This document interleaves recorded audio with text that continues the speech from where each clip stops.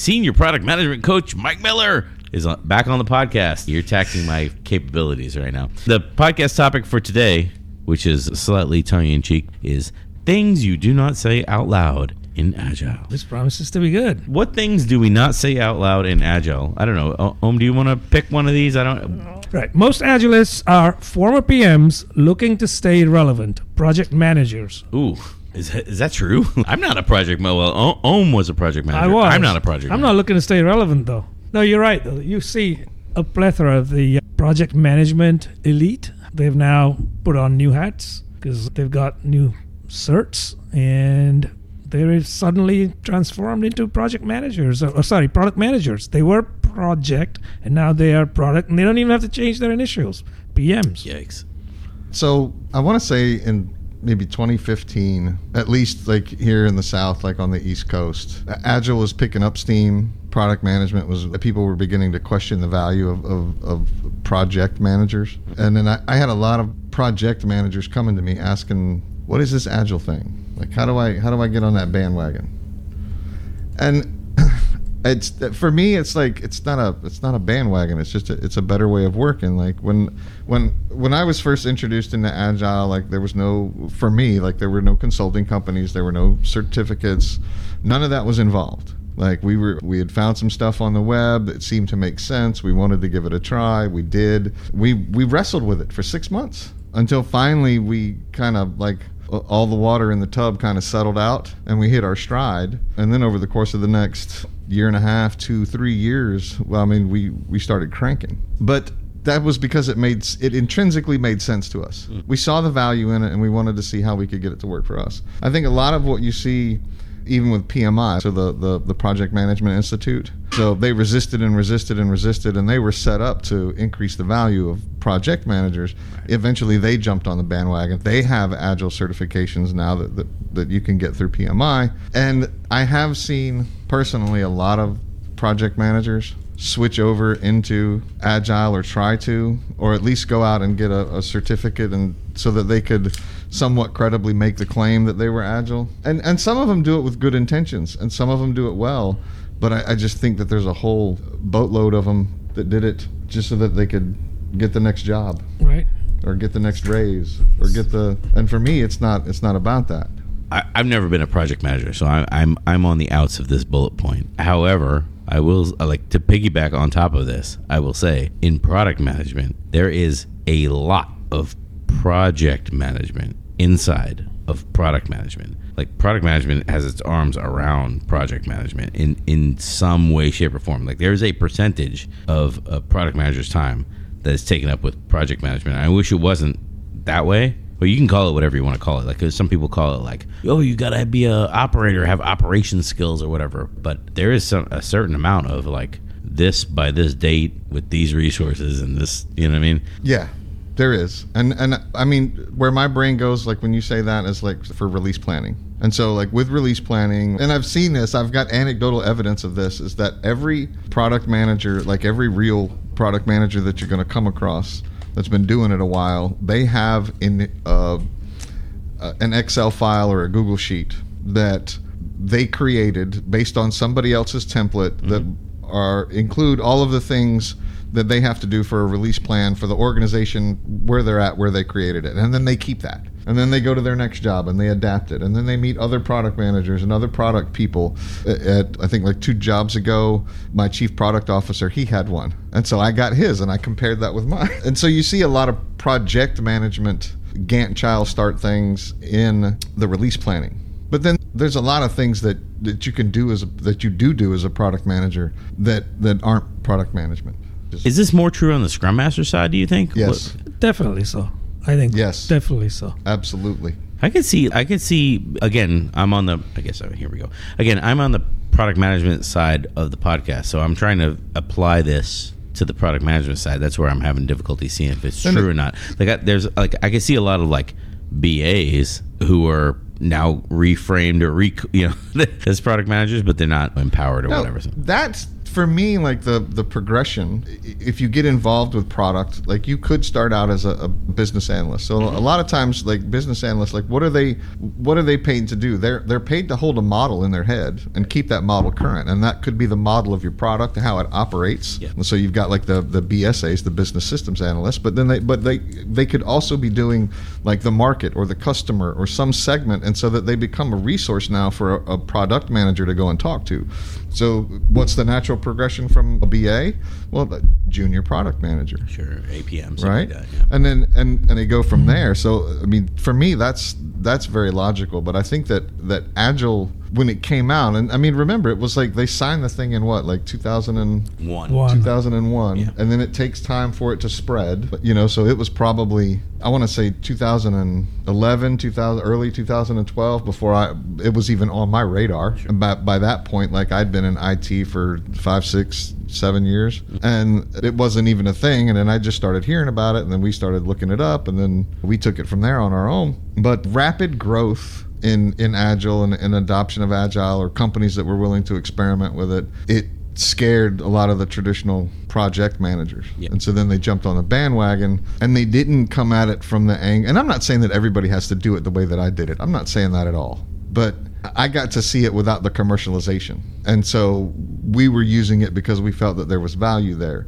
If you're a project manager and you're suddenly afraid of your job because before you had 12 postings online for a project manager position, and now you've got 8 for a scrum master and 4 for a project manager, that would scare anybody. Yeah, right. And now you have to make a change, and what do?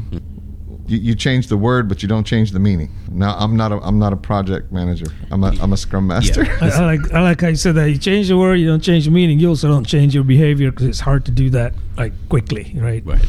Definitely on the scrum master side, there's a natural inclination for project managers to come in and quote unquote manage the team, manage the project. So all they've done before that is core project management, treating people like resources, measuring their utilization, handing over work breakdown packages to people, and essentially letting people work, but very closely supervised. I guess I'm trying to say that they were essentially taskmasters at the end of the day. Well, you change your job title, but you change literally nothing about the way you worked. Right. Like that, I've interviewed project managers who were making the transition into either product management or Scrum Mastery or whatever.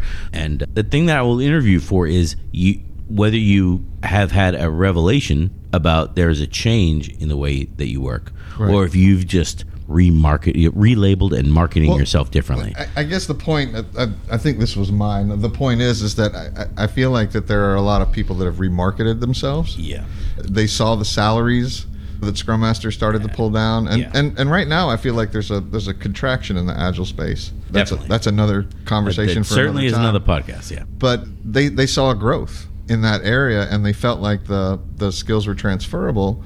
You said, like, if they didn't have that aha moment, like I say, like if it doesn't click, right? If it doesn't snap into place, if it doesn't fit into place, then I mean, what you're looking at are project managers that are parroting Agile vocabulary without being able to put the principles and values into practice. Right. Yeah, the scary part of that is when they come through the interview pipeline. You know what I mean? They're like coming in through the interview pipeline. I can't be around to interview every single one of these people to check. So you can find someone who can speak the language, who really is just like I've got to think about a way to.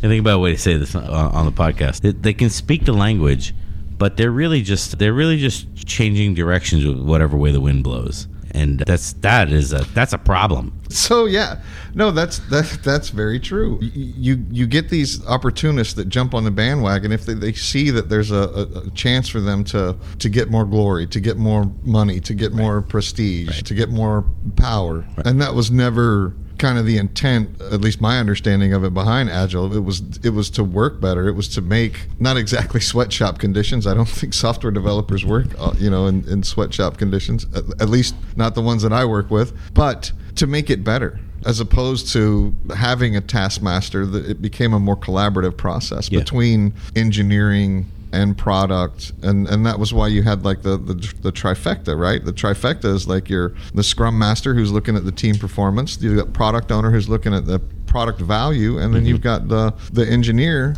that's telling you whether or not it's feasible or how we can best go about this. And so you've got that holy trinity of engineering, performance, and product. Like, that combination makes sense to me, right? If you're not able to engage in that process in good faith, I don't think you're going to get optimal outcomes. I think one of the things that also makes it difficult is at that time, in the timeline when project managers were transitioning into product or Scrum Mastery for that matter, middle managers that were kind of above them were pricing and demanding the same thing that these people were doing before. Status reports and Gantt charts and utilization, things like that. Oh boy, buckle up and get ready for the podcast of the tyranny of middle management. That should be a podcast. We go back so often. Like, Alphonse, where are you, man? Where are you, Alfonso? Like, we need you. We go back to the Taylorism podcast so many times because, like, this stuff hasn't changed in 100 years. It was conceptualized of, hey, I need a timekeeper and I need a person who's standing there with a stopwatch to tell you how fast you carry the pig iron from the train car back. And if you're not meeting the optimal amount of time, we have the disciplinarian, and they tell you, like, hey, if you don't meet the time in the next 2 trips, we're going to fire you or whatever. We're going to kick you out. And the artifacts of that culture survive. And they're unnecessary. They're completely unnecessary. Here we go. I'm throwing one out right now. That middle management layer that is left over from 100 years of Taylorism is completely unnecessary. The teams can manage themselves. The teams can organize themselves. Because what we're doing when we ask teams to manage themselves is we're taking a bit of leadership and we're saying we're going to delegate this leadership to you, the team, the cohesive body of the team.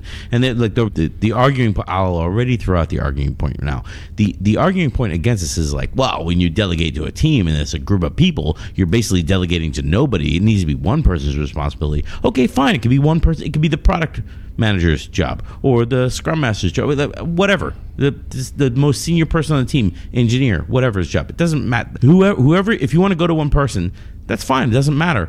You should be the product manager. But the whole middle layer, this is the other thing you say in Agile, that you, like, we work around the middle layer of organizations a lot. Mm-hmm. Really, we need the top layer that sets the direction for the organization and the bottom layer that does the work. And we really don't need a lot of the intermediary middle layers. We really don't need that side. And, like, very few Agile coaches are willing to say, I don't need any of these people.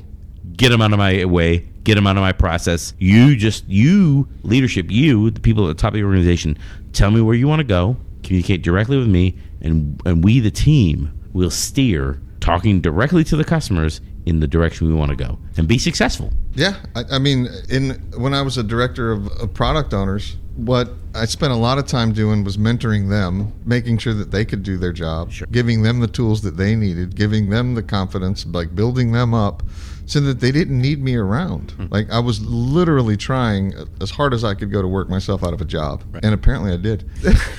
So, but it was one of my product owners that took over. See, that's a little bit different to me because let's pretend for a second at Brian and Ohm's software development company, we fire all the middle management. Ohm, get on board with this. We're firing all our middle management. I'm already on board. So this is O software? Yes. Yeah. Listen, I lose either way. If it's just Brian Orlando software, I lose either way. Yeah. We're firing all the middle managers. We're going to delegate to the teams. Well, there goes my brain. So I'm going to argue that you do need some senior people, but that their behavior should be that of servant leaders, and that their focus should be on building the skills and the capabilities of the people that they serve, right? And so, like, when I was a director of Agile product owners, it was all about what I could do to empower them to be successful, because they were working with the teams that were building the software. Now, I mean, did I wield some influence? Did I nudge things here and there? Yeah, I did. Everybody's gonna. Well, that's different, because in the model where you're basically the first amongst equals, I'll throw that one out. I don't say amongst often on the podcast, but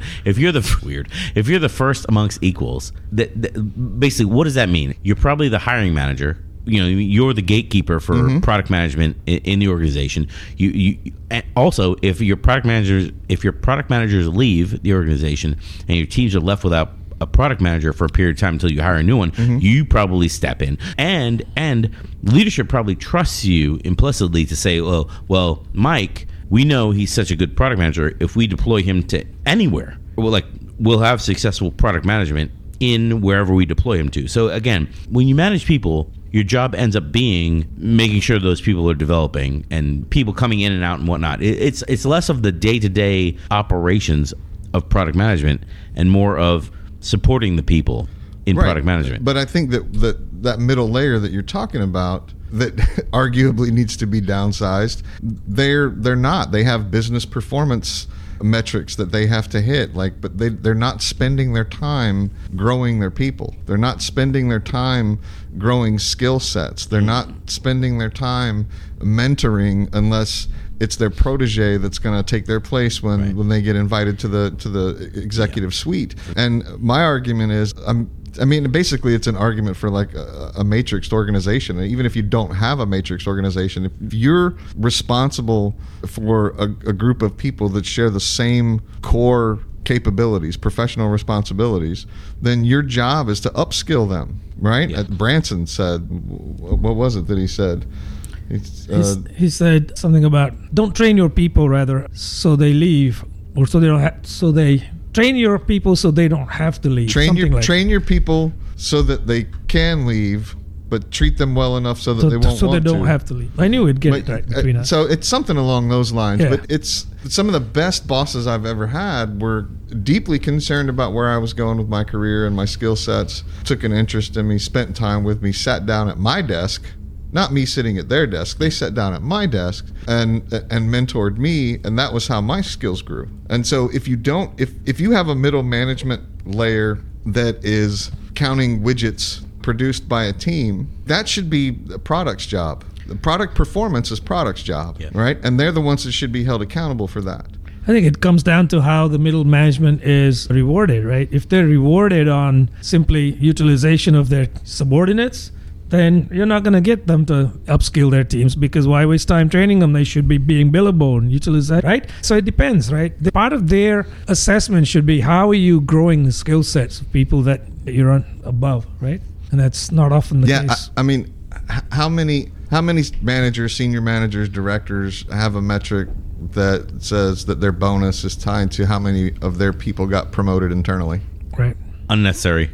They're all gone. Sorry. Flag on the play. Nobody does that. That's right. Unnecessary. There is very little here that cannot be delegated to the teams that I'm hearing.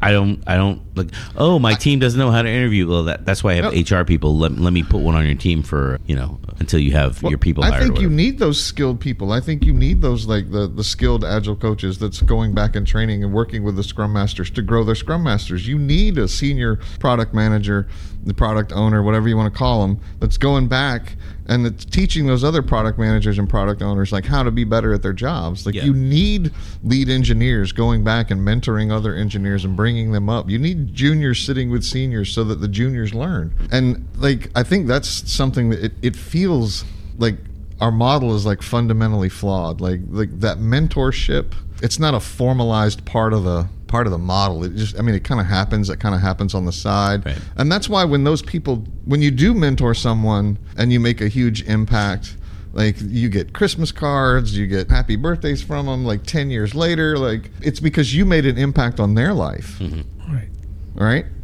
Instead of you counting widgets, you stopped and took some time and made an impact in somebody's life. Then it made their life, their career better. Oh, that's what we should all be trying to do. Speaking of having an impact on people's lives, this is not on our agenda, but I'm going to bring it up anyway. I'm this is my guerrilla agenda. I can't work this way. Too late, you're here. What's the Alistair Coburn quote? He's something about we never expected anyone to do Scrum and not do XP. It was Jeff Sutherland. I think it was in his first book.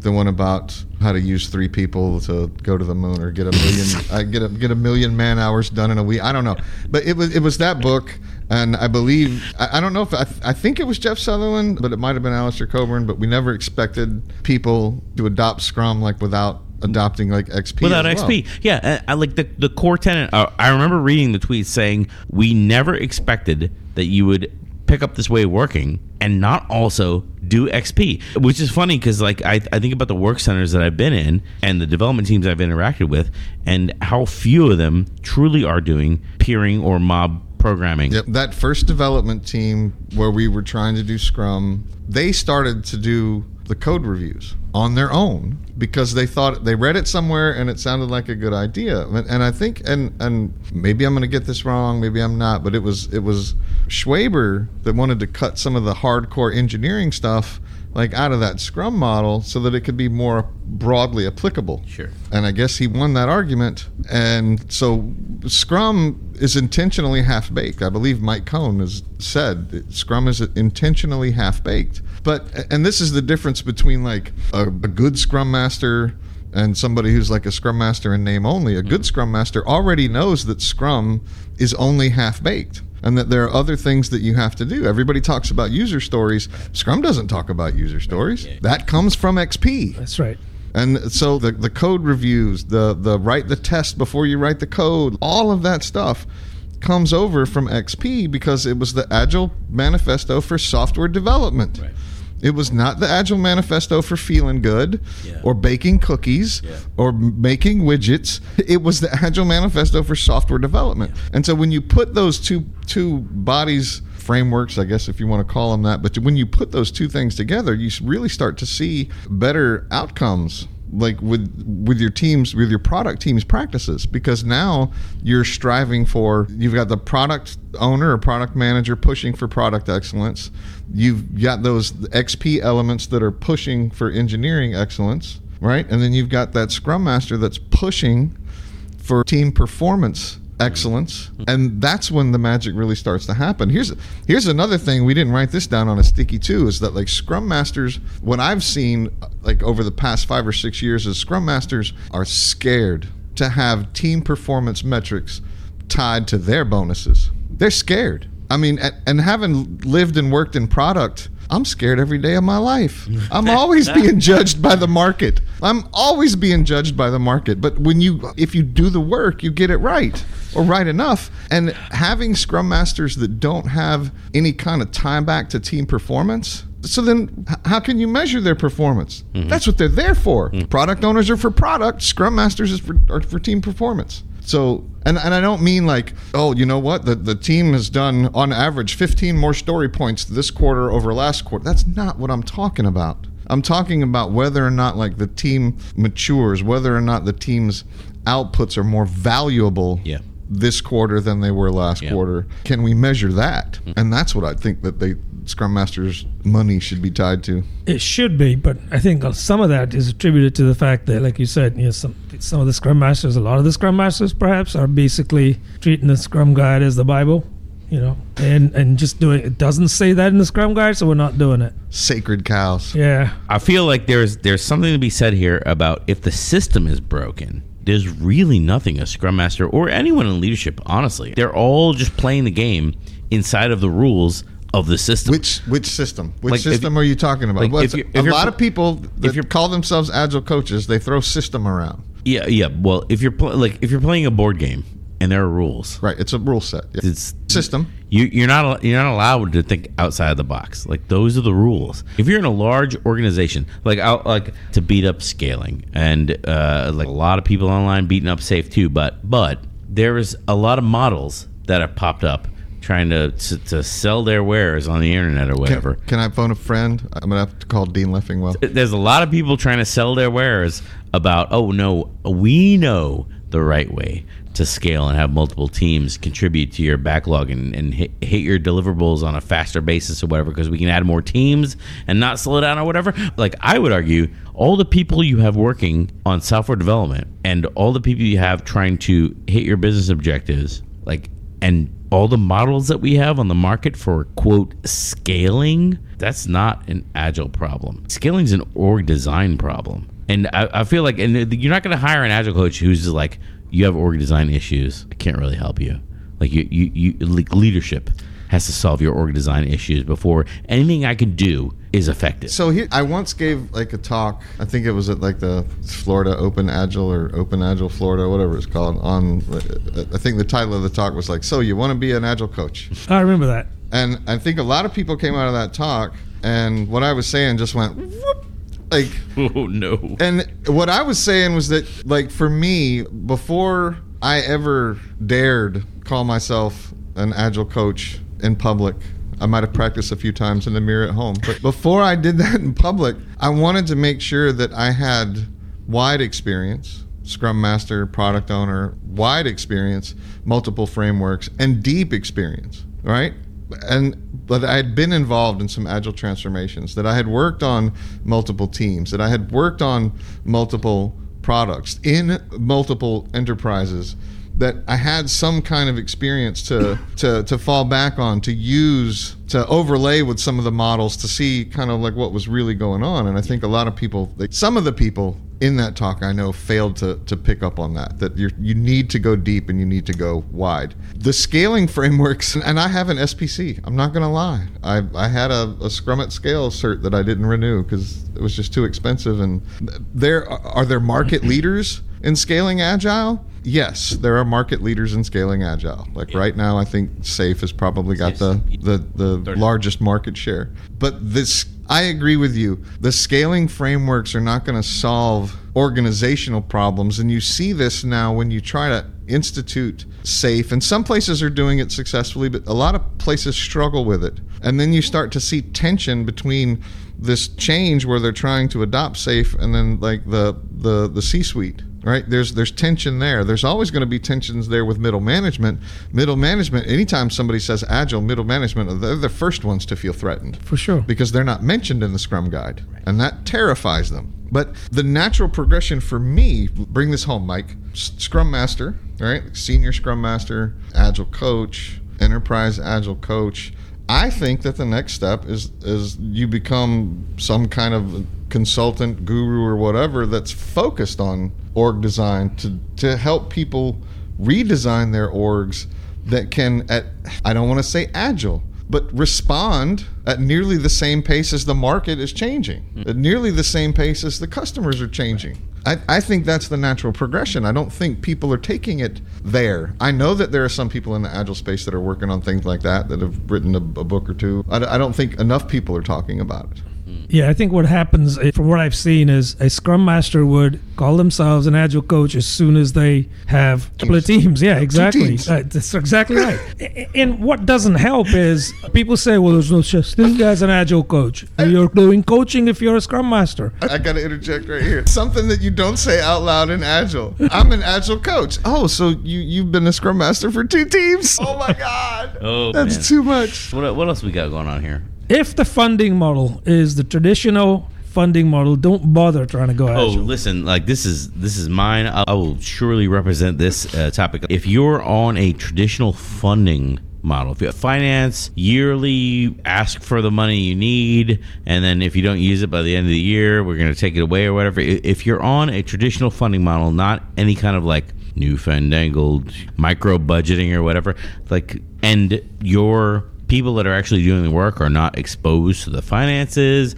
or the organization decides, that's sensitive information, we can't share financial information with you, you're going to be very limited in the amount of agility that you can apply in that case. I can't argue with that because I've seen it too many times. It's the annual budgeting process and you just have to hope that budget's going to be enough for that year no matter what happens. Like there were people in the government that studied diseases that saw COVID coming. Like there was, I believe that there was a book, there was a plan, like at the White House that was laid out. Like they knew that it was coming. It wasn't, to some people, it was not a surprise. Mm-hmm. Right. To the rest of us, it was a complete and utter surprise. Mm-hmm. And so the government's leadership, like whatever, they didn't have that information. They weren't keyed in on that information. They couldn't act on that information. It's the same in business, though. There are people that understand Agile finance. Now there are, and I'm not one of them.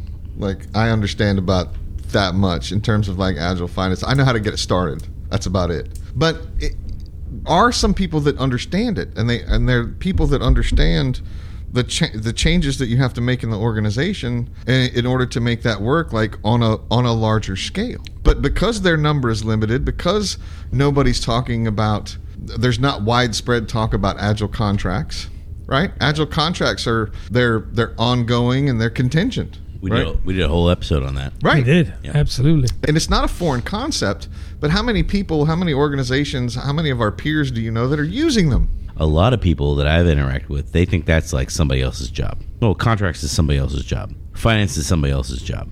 Well, I've never been exposed to that before, so I don't think that there's some. It's not FOMO. What is it? It's I don't think I'm not qualified. Bob. You're right. Yeah, there's a little bit of not my job, but also a little bit of I'm not qualified for that going on. I would say that if you're any kind of program manager, if you're in product management and your company has more than one product, if you're safe RTE or involved in like that portfolio level of safe or whatever, I think these are questions that people should be asking. These are conversations that people should be broaching. These are things that people should be pushing towards, because that's when you have like a finance model that isn't the dead weight of 365 days of false predictions hanging around your neck. Like when you're a little bit more responsive than that, when you can change, even every business quarter would be a better change, right? And we've seen this, like when you have, it's like Shark Tank. I've been at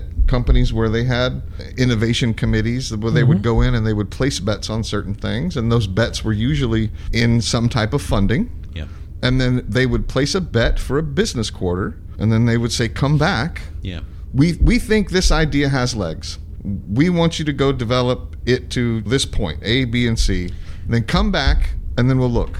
I think the discerning product manager has the ability to step in now and say, hey, we think this idea has legs. Okay. Like me, the product manager, I'm stepping in at this point in the discussion and say, okay, cool. How much money are you willing to put forward to experiment, to test the market, to see if this idea has legs? Because the finance people, the project people, whatever, the C-suite people, whatever, they have an idea of how many dollars they'd be willing to spend to test it. It's just that I feel the quote Agile people are not good at having this discussion right now. Is how much are you willing to spend to find out if there is market signal for this, and whatever your answer is, okay, well that translates to this many sprints, so we have this long to figure out if there's signal. That it should be, I mean, if you really think about it, it should be a really easy formula. Yep. My team costs this much to fund. Yep.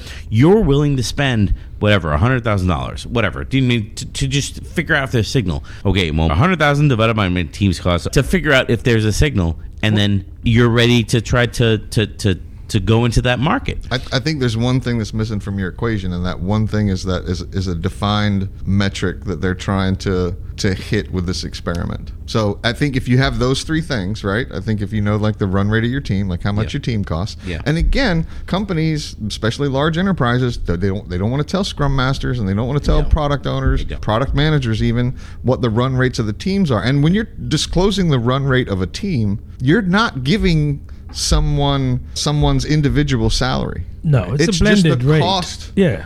of the team. You can easily derive it with a blended hourly rate. So some companies use like a stand-in number. Some companies use the actual number, or they maybe use last year's actual number. Yeah. Like whatever. But I mean, but there's got to be a number there. There's got to be, we're willing to make a bet in this many man hours, this many dollars, right? That's got to have some relationship to the run rate of the team, and then there's got to be a metric that you're trying to hit. I mean, so my grandfather took me fishing my entire childhood. I loved my grandfather. He was a very important person to me. I hated fishing. Absolutely hated it. But he would not sit in one place and throw his rod out over and over and over and over again and get nothing. He wouldn't do it.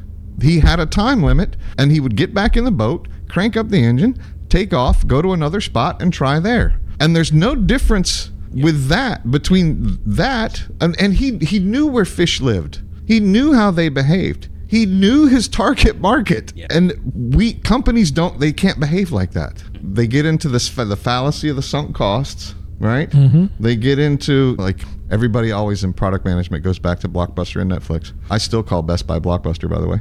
They're both blue. And in my mind, they're the same. Netflix, the two guys walked into Blockbuster and offered to sell Netflix to Blockbuster, and Blockbuster said no, for no other reason than Blockbuster could not envision any kind of business or business model or activity outside of their current business model. They were not willing to make any kind of changes, to run any kind of experiment, to do anything differently than what they had always done. Yeah. And it sunk them. Again, this whole category, like as a product person, this a bad business decision that's going to sink my whole team. Like that like small business owner weight should be on you as a product person, right? If the funding is there, if your communication with customers is there, if your understanding of the market is there, all the variables being in place and watching, you should have that weight on top of you. And this is why like another thing that you don't say out loud in Agile, usually, I think Agile coaches can see this from like across the room clearly, is like, oh, all these backlog items, all these PBIs or stories or epics or whatever, like none of these have the customer in mind. Like none of these are moving the needle. As a product person, I clearly see you're producing features and they don't connect to value to the customer as like, that's an existential threat for me. But gosh, the majority of teams that I've seen out there that are flying around, the majority of product backlog items and features that are out there, oh boy, they're way off the marks. I've been there, and I've worked on products and worked with teams where the bottom of my backlog was a graveyard. That was, if I didn't like your idea, if I didn't see merit in your idea, and you stopped me in the hallway, I would definitely make you a product backlog item. Like I'd give you the Jira URL, and that thing would be buried at the bottom, and we spent all of our time at the top. And I've seen this firsthand too many times to count, where the idea of a product owner is less about owning a product and more about owning a backlog, of really being a backlog manager. Yeah. You're not even the backlog owner per se, you're just the backlog manager. Yeah, absolutely agree. And not necessarily even doing a great job at that, because you may have hundreds and hundreds of items in your backlog. Yeah. But just to go back to what you were saying, a lot of so-called user stories have nothing to do with the user when you look at the backlog. One of the big mistakes that I see, and it's becoming more important to me like the longer I spend in Agile and in product management, is that whole value. So we were talking about the acronyms earlier before the podcast. So DOVE, right? The V is value, like valuable. There has to be some kind of value in there.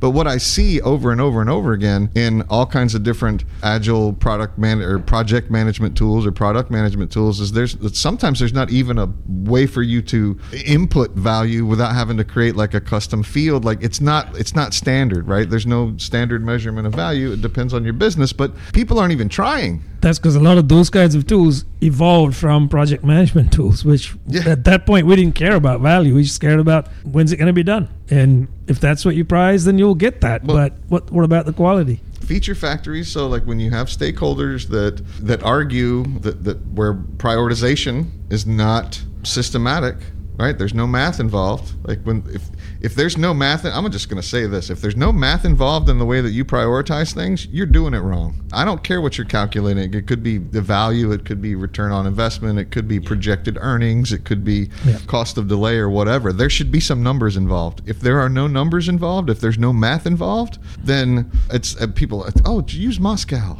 Well, when you use Moscow, then, and you have 3 stakeholders and they each have 4 things, everything, all 12 things. Everything's priority. Yeah, exactly. Everything's priority. Everything's must-have. What do you do when you have 12 must-haves? You have to have a way to differentiate. You have to. And if you don't, you're not going to make any headway. None whatsoever. Very true. And then your backlog will turn into a garbage dump. This is what you're talking about right now, I think. Yeah. Most POs are little more than delivery managers. Well, so yeah, I mean, we were talking about the backlog, but yeah, I mean, people aren't concerned with value. They're concerned with. It's almost like the management or the powers that be are more concerned with the number of features that you pump out, as opposed to whether or not you're moving the needle on some aspect of customer satisfaction, customer delight, value for the end user. There are, I can tell you now, like in the credit and debit card industry, there are a small number of people already in the United States, and when I say a small number of people, I don't mean 6.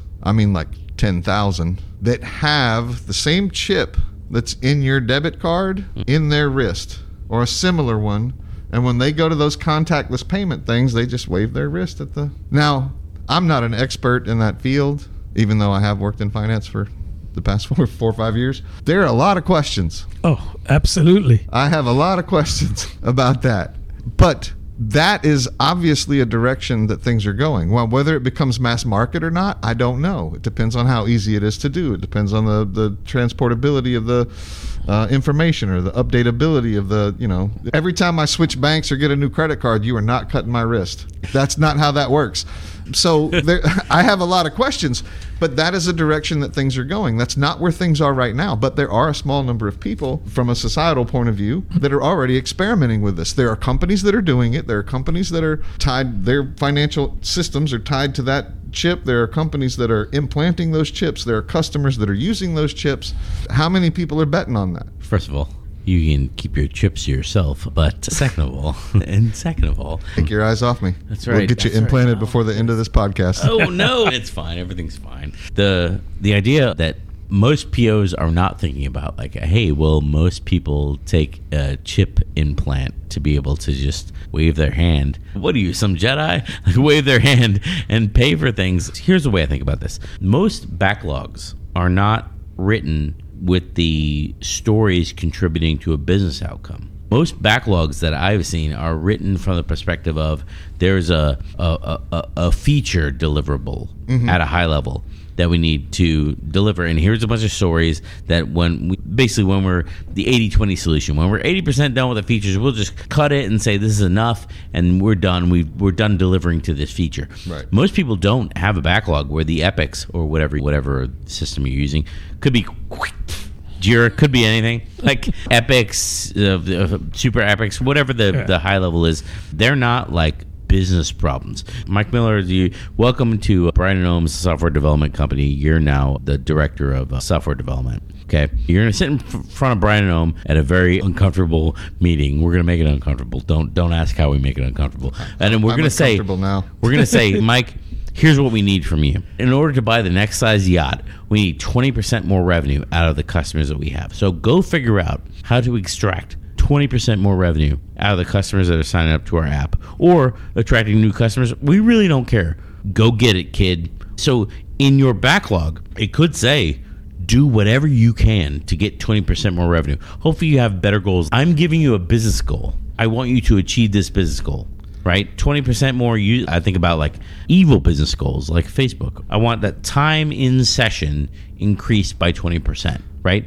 I'm giving you a solid business outcome. So where you're diverging from the real world and how the real world works is that you're already giving me a concrete goal. You're giving me a metric category and you're giving me like a target.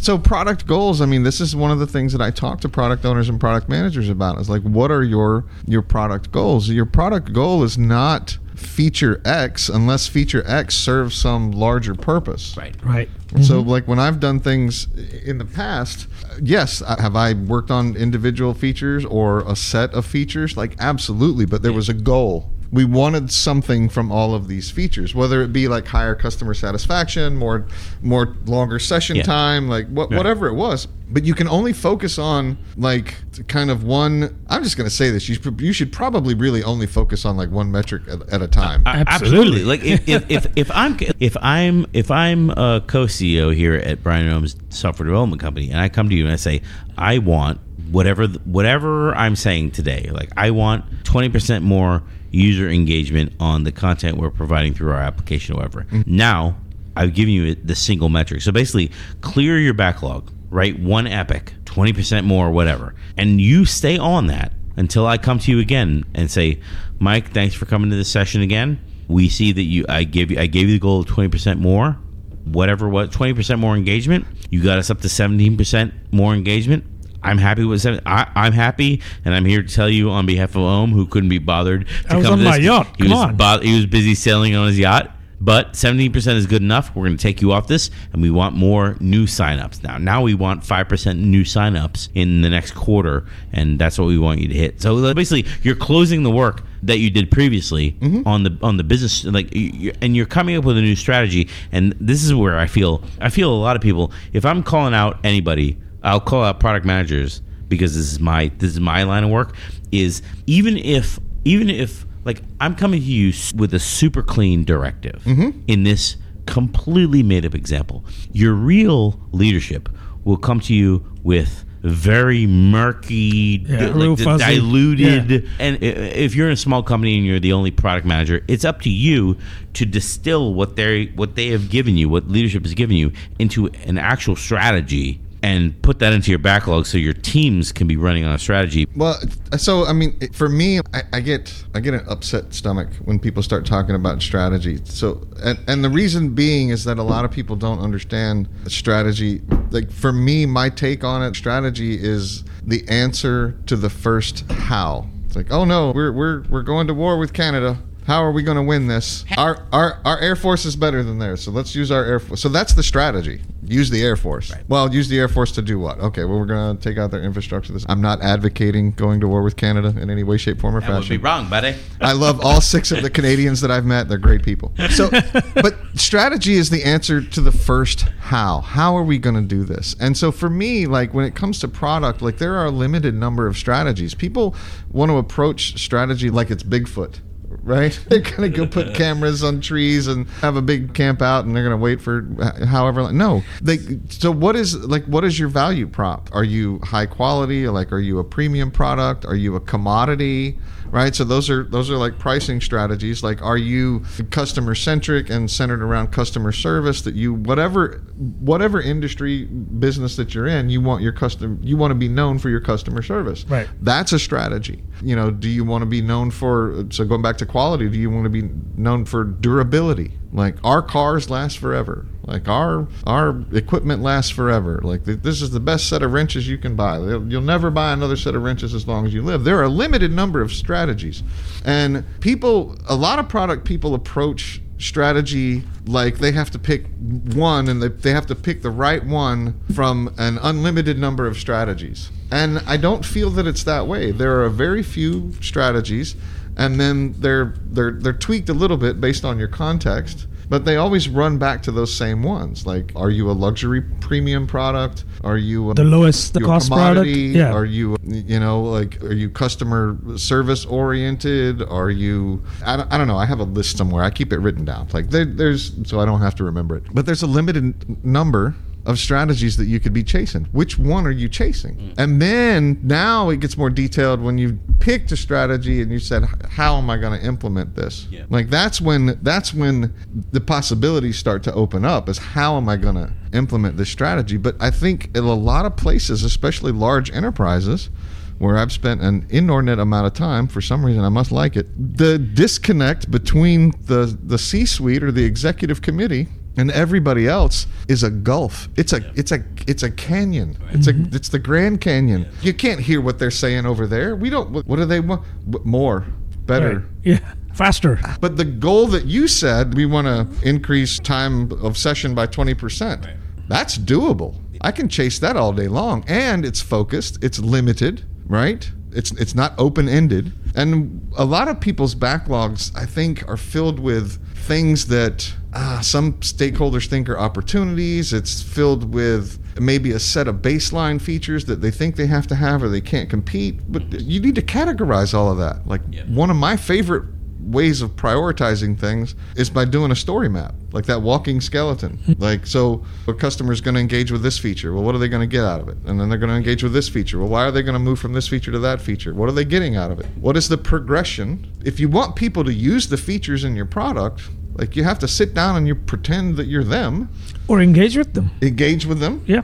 Do your customer empathy map. Do your customer journey mapping. Do your story mapping. If you can get your stakeholders to sign off on your feature map, and your feature map is robust, so it's the core of your product. It's not optimizing the product. It's the core of the product. Yeah. If you can get them to sign off on that, you don't have prioritization issues. It doesn't have to have everything under the sun in it to start with, because you're going to be engaging with them throughout, right? Yeah. And it will change. It will change shape as you go forward, undoubtedly. And you build out your core feature set, and then you have multiple releases through that core feature set to build them out. Now the argument comes, wow, do we put this in release 1 or put this in release 2? That's when you start having your conversations about capacity and the value of not a full-sized feature, but maybe of individual stories. Do we want this in release 1 or 2 or 3? That's when you start, and it's much easier to have those conversations than it is to have conversations about the core of your product. And then if your bets are small enough and the target is clear enough, like, I'll do that all day long. Yeah, you can pivot if you needed to, and if you waste something, it's not that big anyway.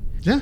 That's why the bets have to be limited. The goals have to be limited so that you can safely make those bets, so that you can say, you know what, we're not getting anywhere with this. You can afford to lose those bets. We're going to stop this one. We're going to go somewhere else. That's the responsiveness that agility promises that a lot of people are just missing out on. Yeah. But you have to have data for that. You have to have customer behavior data, right? You have to have that analytics stuff. You have to have product telemetry. You have to know how it's behaving. You have to know how they're behaving inside of it. Yeah. That information has to be made available to your product owner, your product manager. The whole team needs to see it.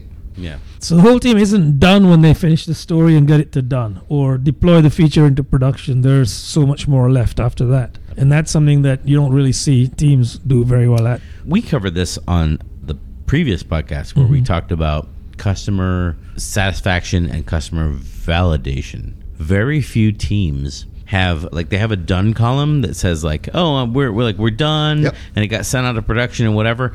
I want a post done column that says we validated that the feature that we released that went out to production that people can use, it actually met and satisfied the business need that we started and worked on the feature for. And I can think of maybe one team in my whole career who was advanced enough to realize that their job does not stop at done, like the done column on the board. They need to demo it and talk to the customer about, do you think this really solves a problem? So this is a result of your Agile project management tools being focused more on this development process. Right. Done means development's done. Now, right, you build it, you run it, right? That's the mentality for Agile teams, Agile product teams. If you build it, you run it, you operate it. Now, most companies don't leave time for teams now to go back and look at the features that they've created, that they've released, and see what kind of impact that they're having. They move on to fresh new things to build. The next feature. Yeah, Well, those exactly. are developers. Those are developers. They don't have business. They're sense. craftsmen, How not do you know? developers. Have you let them? Have you ever let them try? That's right, exactly. I was at a company one time where a sales opportunity fell through the pipeline, and they said, if we only had this one extra functionality, I could actually tell you exactly what the functionality. I'm not going to, because it might single out the company, but if we had this one extra functionality, this company would have signed the contract, and we would have X dollars of revenue, if only. And I'm like, is that true, or did they just not, or did they just didn't want to sign the contract and they were giving you whatever answer? I don't. People don't talk about their value proposition enough. And there's a newer method for capturing product vision, which is called the vision narrative. And that feels an awful lot like a bunch of essay writing to me. I tend to go for the shorter, pithier kind of methods first. But what is your value proposition? What is the value that your product is offering to customers? Now, your value proposition doesn't have to be a part of your public facing, company vision or company mission. It could be, depending on how it's stated, but you need to understand the value that you're offering companies. If you're a shipping company and you have a bunch of boats and no planes and no trucks, then your value proposition inherently involves moving goods across water with boats. Right. And if you want to expand into air freight and ground transportation, then that's something that you could choose to do. But if the assets that you have currently are cargo boats, then that's where your business model lies. That's where your value proposition lies. And most entrepreneurs they have gut feelings about market opportunities. Sure. But you have to take that gut feeling and you have to put it down into like very clear words. Yeah. You really have to define it of like, what is it that you're going to do? So Uber Eats, Uber, right? You use the internet to call a stranger and get in their car. Have them take you somewhere. Don't take candy from them. Uber went into Uber Eats. So now they're using those same people that are driving around looking for passengers. Now the passenger has food.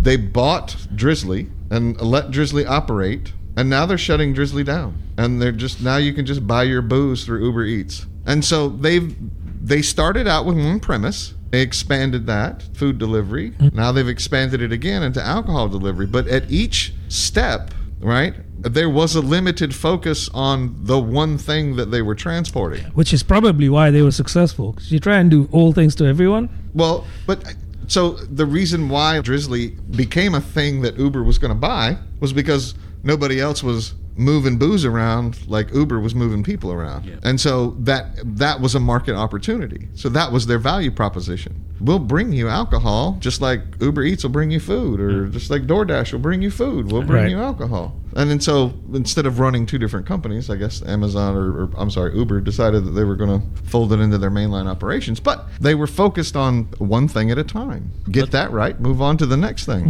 Let's go into the last item on our list today, which is that a PO should know the technical side, at least conceptually. Which also, I'm going to blend this one, just for the purposes of time, with my company would never hire a Scrum Master who's never worked on a software development team before. You know, I was made a development manager early on, like in my IT career. Boy, that was a mistake. I'm going to say it didn't end well, but it actually did, because it ended with my movement into product management. But your developers and your Scrum Master and your product owner should have a good enough relationship that if the Scrum Master doesn't know something, they should be free to ask, and the team should be free to respond. And I agree that Scrum Masters and product owners both, even if you don't know the technical stuff conceptually behind the digital product, you should learn it on the job until you can hold that conceptual model like in your head. And it doesn't have to, nobody's asking you to write codes and put semicolons in the right place or get your indentation right. That's not, just saying that this system, the customer initiates a request by doing X with Y system, and then that data flows from here to there via whatever API, and then it's transformed. You should just be able to have a basic conceptualization of the components of your product or your customer experience and just kind of what's going on. Like, you don't need to be able to go in and administrate it.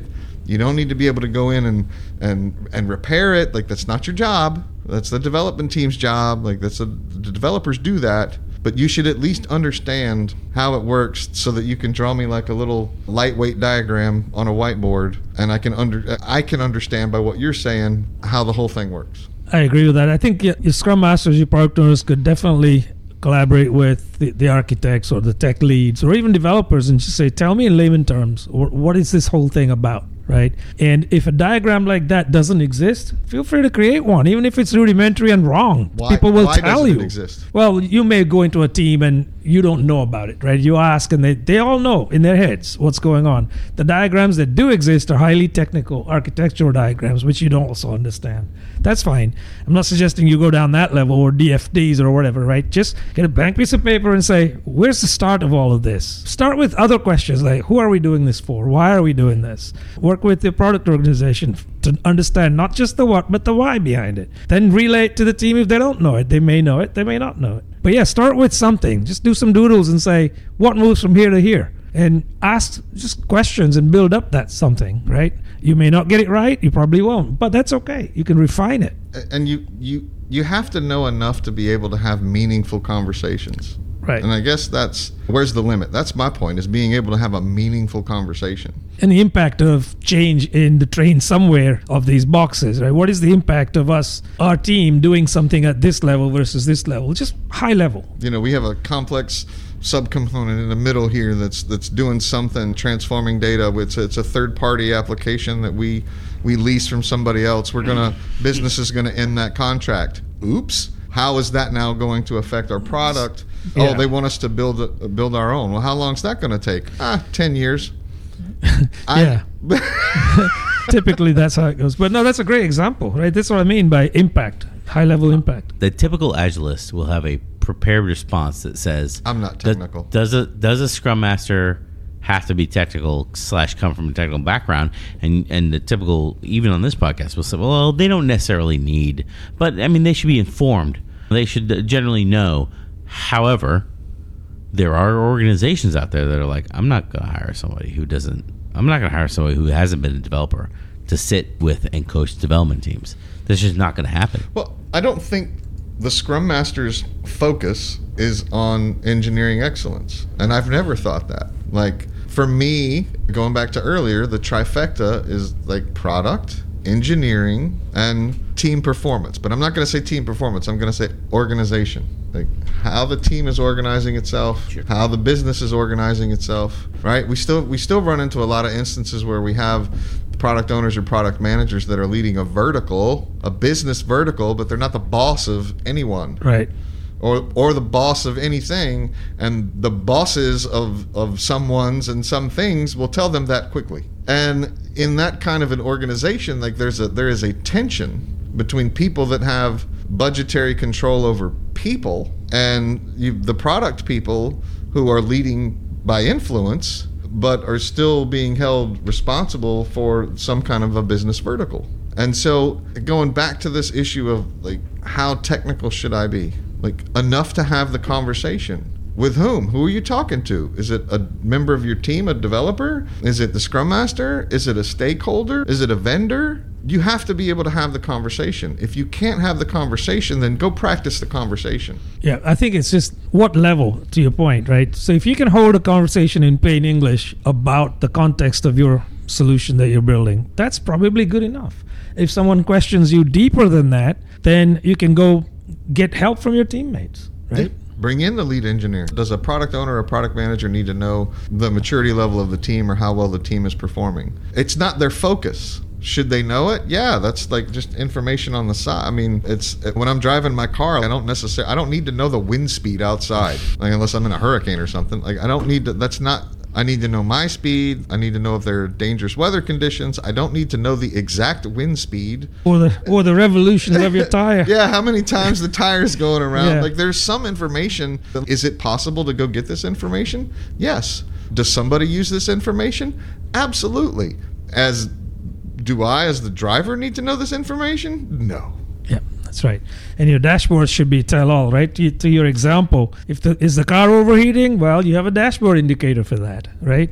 It gives me the information that I need to make the decisions that I need to make to keep myself and my family safe, other people safe. And that's the automotive industry. They've had, I'm going to say 100 years, over 100 years to kind of get this stuff right. And that's not a whole lot of time when you compare that to, how long have people been building things to live in that weren't caves. Like we've spent a lot more time doing that. But in 100 years, we've got my dashboard is pretty slick. And I have options on it. Like the one that I have, it tells me how fast I'm going and it tells me who's around me. That's where I keep mine on. Now my wife has the exact same cars. We're cute, right? We both got the same cars. Mine's white, hers is black. You are very cute. She keeps hers on a different setting because she wants different information, but it's still relevant information. It's a set of relevant information. I don't need all of it all at once, but it's there, and people do have. Now to get it if you need it. Yep. That's what I'm saying. If you need lots of lower-level details, who to go to for that on your team? Yeah, but I don't know the technical. I don't know where like the LiDAR devices are on my car. I don't know how that stuff works. I just know that it tells me if somebody's around me. Well, here at Brian and Ohm's Software Development Company, we don't know where anything is, and that's why we like it. Exactly. And today's podcast, you heard that we make virile software. So there you go. Something. Yeah. All right. Anyway. You started it. Anyway. All right. So hopefully this has been useful for the 10 of you that are still with us at this point in time. Let us know if there's other topics that you're interested in, and don't forget to subscribe and like.